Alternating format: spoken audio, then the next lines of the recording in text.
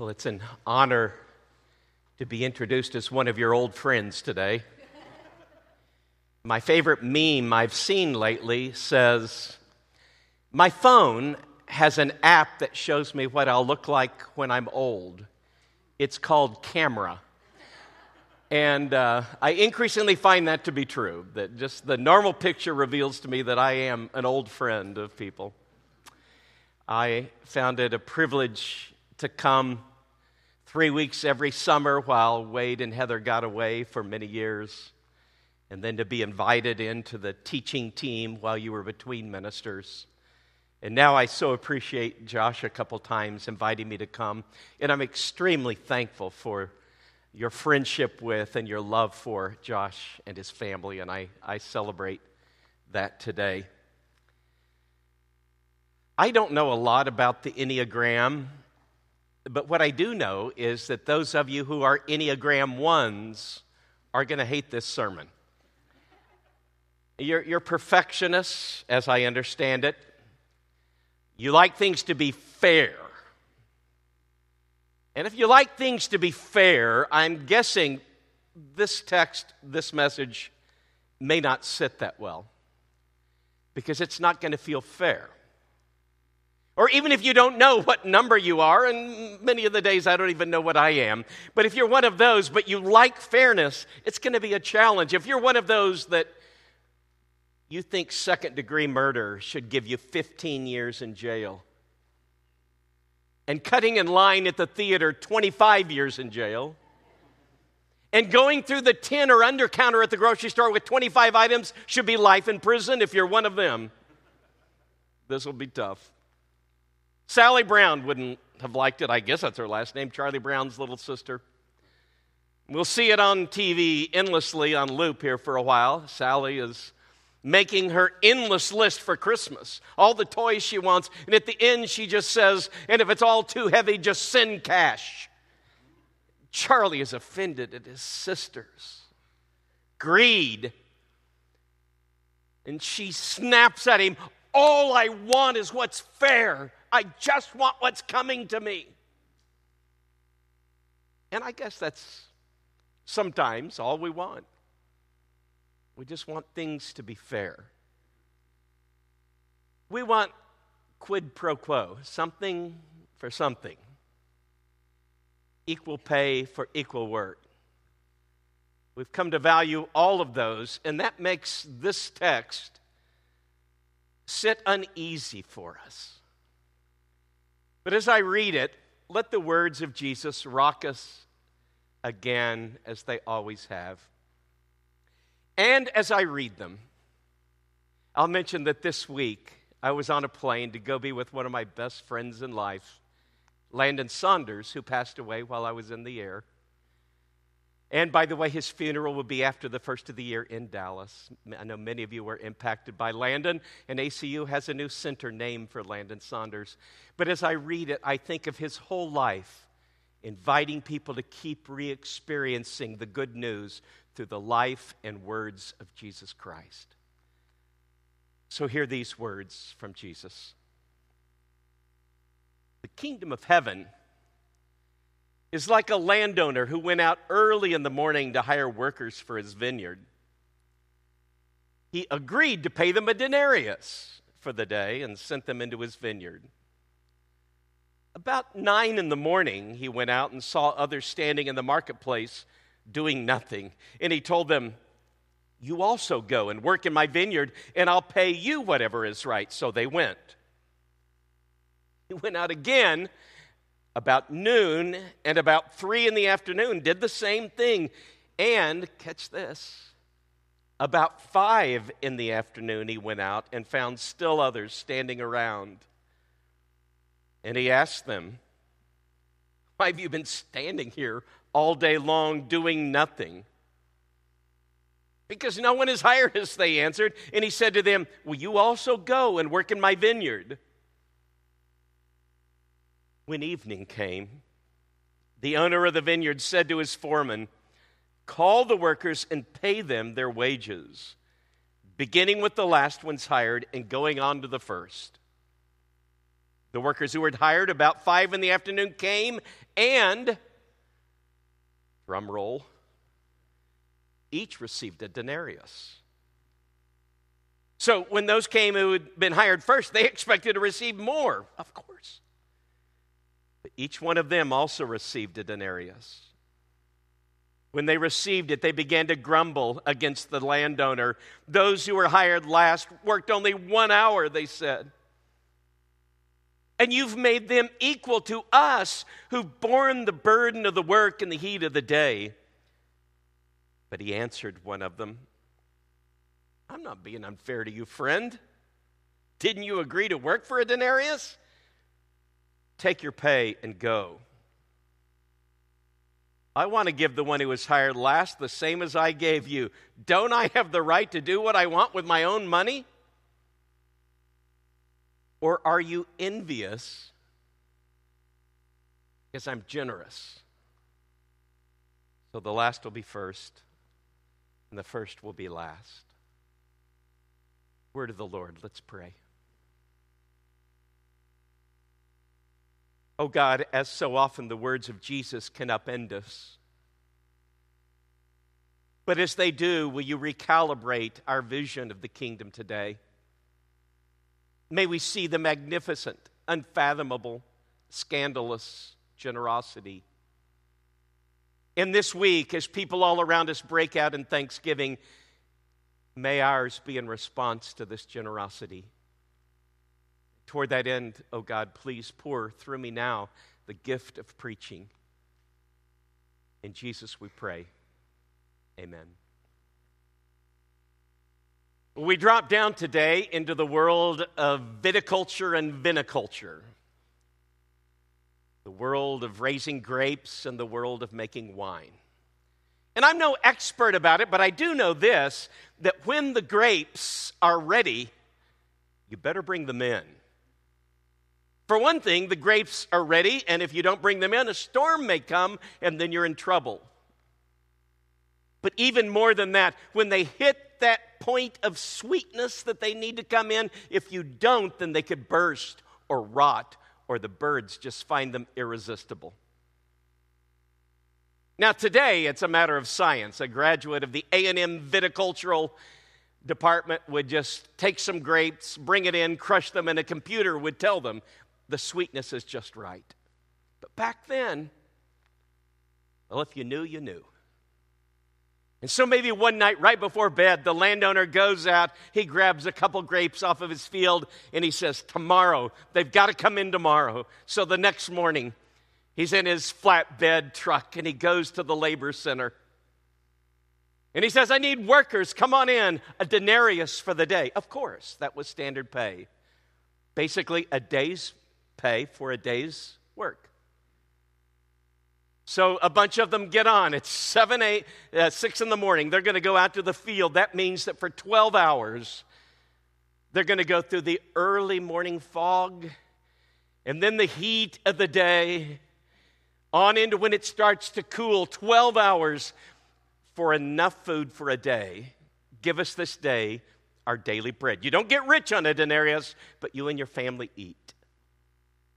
So for 12 hours, you're going to cut clusters of grapes. You're going to put them in a bucket. You're going to haul the bucket over to the wine press, and you're going to go back, rinse, repeat.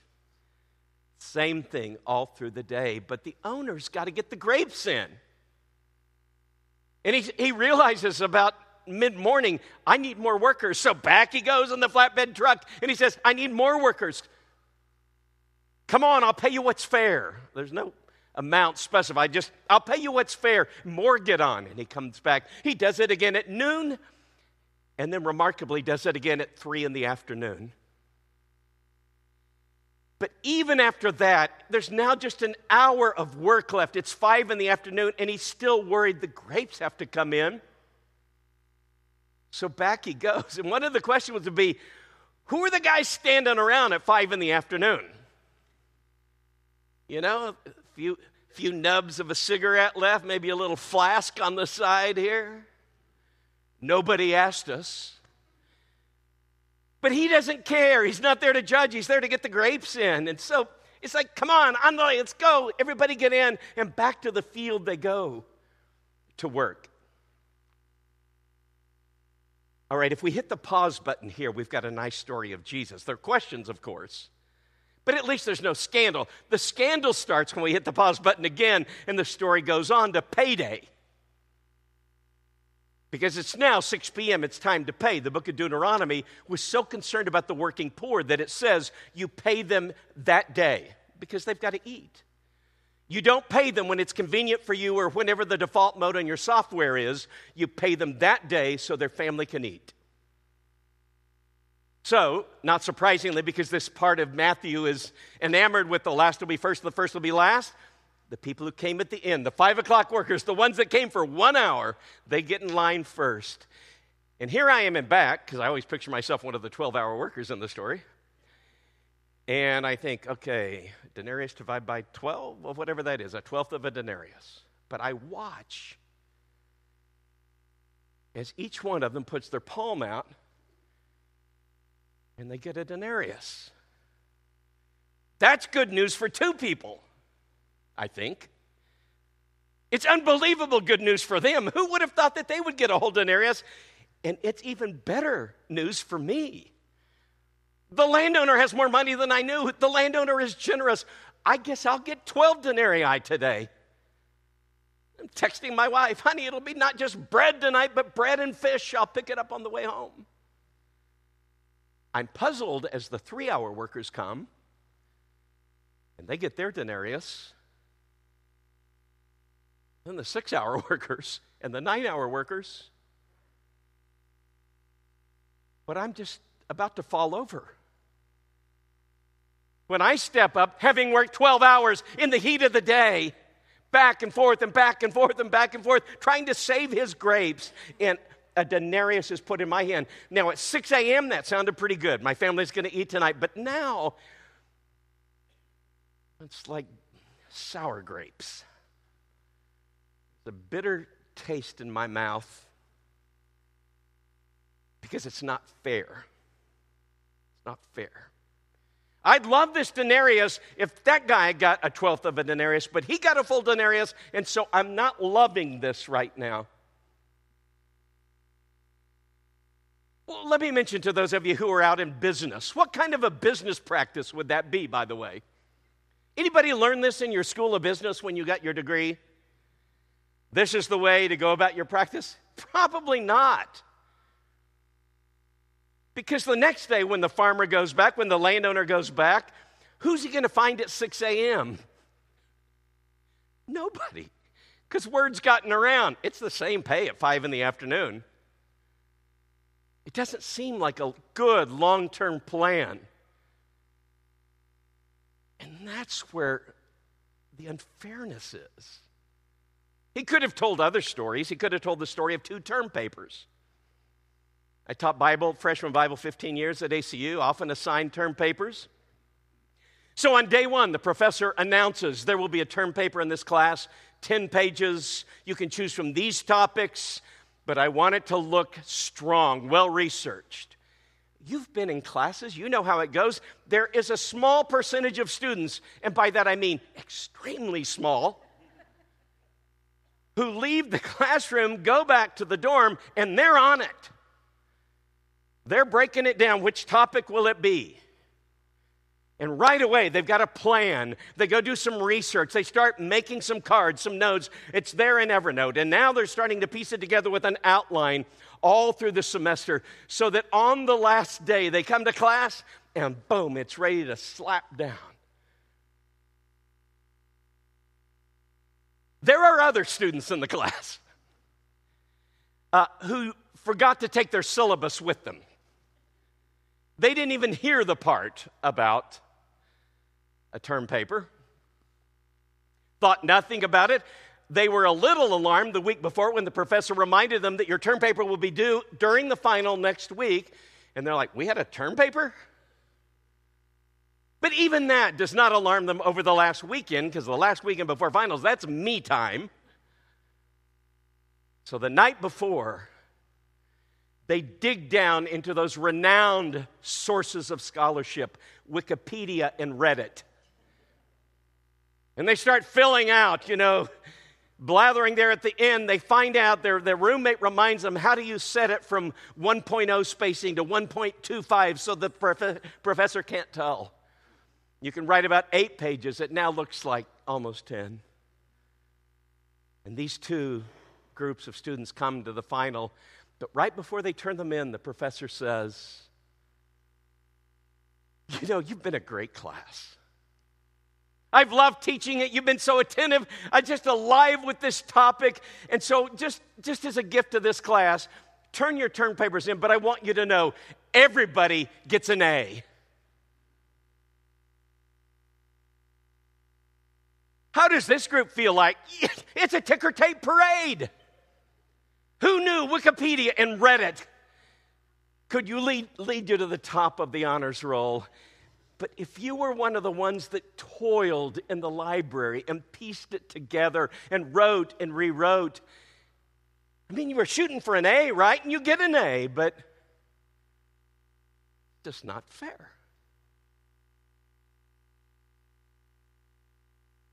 So it could be that, or he could have told the story of the 2 school loans. Student number 1 comes and she's determined she's going to blow through school. She's going to take big loads, work as a barista at night and on weekends, and she's going to graduate with as little debt as possible. So she gets to the end of 4 years and she only owes $10,000. That was not her roommate's philosophy. Her roommate was on the 5 or 6 year plan. That came with retaking classes and slow loads and not working but enjoying it, so that when it was graduation time, she owed $80,000. But at graduation, the president gets up and says, I have unbelievable news. A donor we didn't even know about approached us. We didn't approach them, approached us and gave us a windfall donation. And so I want you to know today that we are going to wipe out your school debt. That which you owe us, that which owe the federal government, we're going to pay it. Well, if you owe $80,000 and you didn't do anything during those years of school, you can't believe your luck. But if you worked hard, kind of sour grapes. Or just to bring it down a notch, he could have told the story of the 2 church work days. Especially if you came from a kind of a rural church. You remember in the rural church there'd be work days on Saturday because there needs to be some work in the children's wing. And rather than hire it out, we're all going to show up and we're going to do it. From 8 to 12, it'll be work day, and then we'll have pizza. Well, you remember how that goes. You've got a bunch of people. Boy, at 7:30, they're there. They got their tool belts and their mops and their buckets. They're ready to go, wondering where the staff is with the key to the building. And the moment the doors open, they are working feverishly. And then, about 11:30, there are a couple guys who couldn't get there before because it's Saturday and they had a tea time at 7.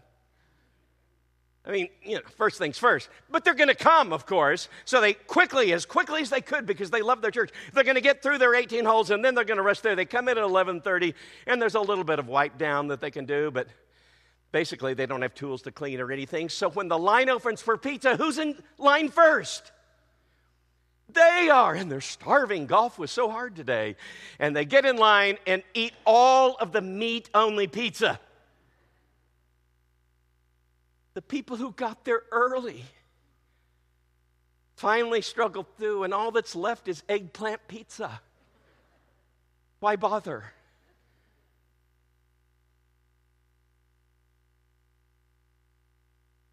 It's a bit of a problem, this story of Jesus. I'm guessing the Jews wouldn't have loved it.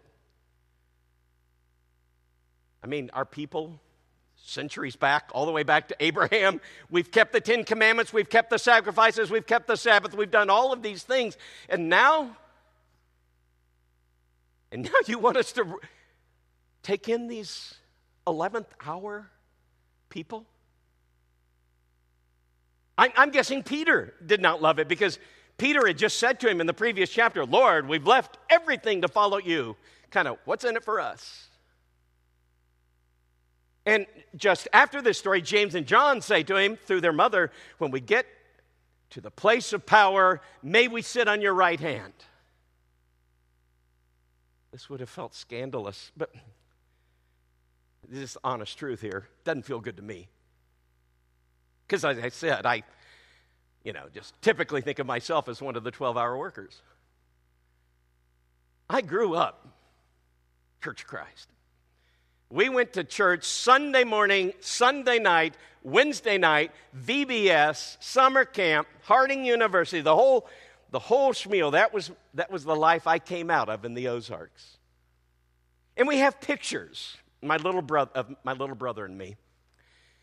They're after church pictures. We've got a whole series of them. In it, back then, even the kids wore suits, My brother's already got his coat off and his tie is off, and he's looking sideways like, don't even.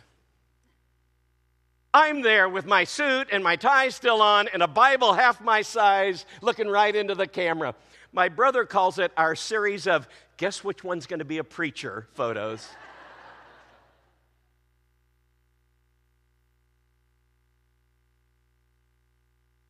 And so, yeah, it feels funny, this story, at places. And Jesus says to them, it's not unfair, is it? And I get the point. It's his money, his terms, and so on. And yet, let's be honest, it doesn't pass the smell test. It just kind of feels wrong, especially if you're one of the ones that was there. One of the ones that was doing this work all of this time. And yet, I do sometimes wonder, why does it feel so wrong that God would be generous?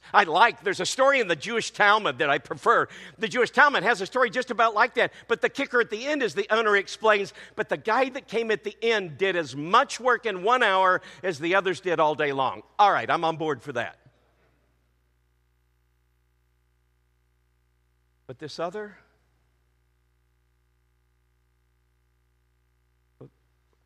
what do we do with it?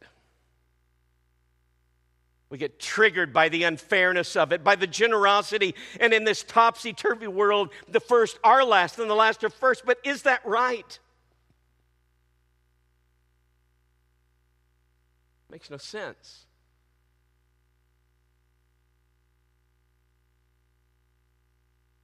Well, unless you're a mom and you got 4 kids, and 3 of them are high achievers, and the other has gone from addiction program to addiction program. And if you're that mom, then you get it. You get that while there may be an unfairness about it, there is a generosity out of your heart that grows out of your maternal love so that you keep giving. You keep letting your heart break.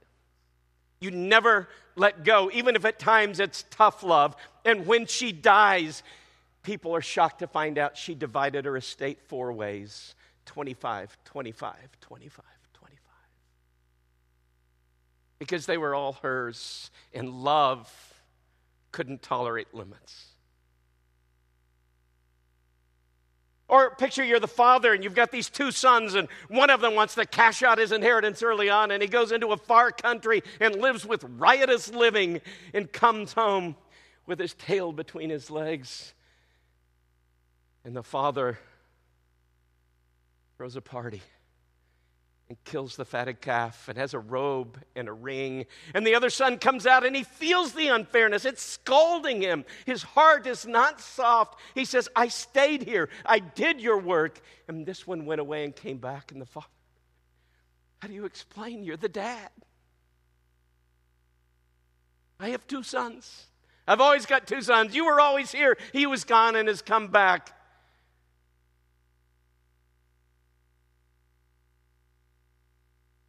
How do you explain it? You're a thief on a cross, and there's nothing you deserve. But you start up a conversation with this other man on a cross next to you, and before it's over, he turns to you and says, I tell you the truth, this day you'll be with me in paradise.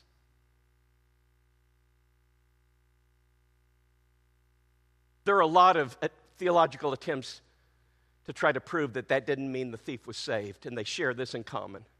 They are all wrong. They get there differently. But it's just unfair. It's unfathomable. And so I wonder, what if just for an experiment, what if I, in the parable, made Jesus the 12-hour worker? Because goodness, nobody loved to work in the Father's kingdom more than Jesus. From the break of dawn to the close of the day, Jesus went about his Father's business. What if he's the 12-hour worker? Oh, well, that's it. Then where am I in this story? Maybe I'm an 11th hour worker at best. I'm probably more like the guy that showed up at 5:45 and was handed the thing just to punch out.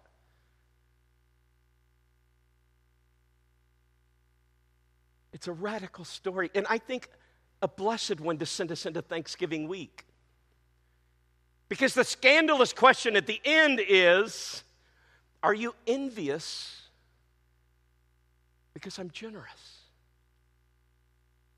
I think subconsciously I like to live with the sense that I'm getting what I deserve, that I'm on some kind of manifest destiny where everything that's come to me was my right and I've worked for it, I've earned it.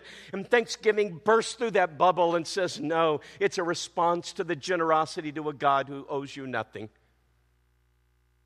but acts out of his love. Like the wounded father, like the wounded mother who would never let go. I thought about it yesterday. I did a funeral in New Jersey yesterday afternoon for one of my uncles whose life was failure after failure after failure until it wasn't. Until he hit rock bottom, showed up in a room with a bunch of drunks, and finally admitted he had a problem. And then, having found life there, he went on and began working for AA, their home office in New York City. Did his best to repair with his sons, with his grandchildren, to do life right, to try to bless other people. Now, as lifespan goes, it came way too late. But what a joy to do that funeral, because we all love a good redemption story. And to think, I had this text coming up on Sunday with the Preston Road Church and could rejoice in God's generosity to and through and despite my uncle. God's driving his truck out in the labor centers. Some are standing there ready to go at 6 a.m. Others are having a final smoke and taking a swig out of the flask at 5. But he wants workers in his vineyard, and so he just keeps broadcasting the good news. There is work in the vineyard. Get on the truck. Let's go. We can grumble about it, or we can be joyful, celebrating that we are in the owner's vineyard and telling others about it, that it's never too late. It's never too late. Maybe somebody here needs to hear that. Even though you kind of snuck in with a lot of people that seem to you like 12-hour workers, the gospel is telling you it's never too late. God wants workers in his vineyard. What drives the story of Jesus is the endless, bottomless, scandalous love of God.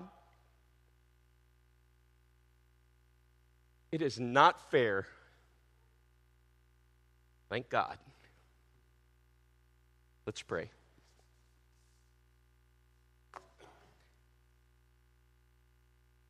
May we receive the good news today, O God, of the love of Christ poured out among us.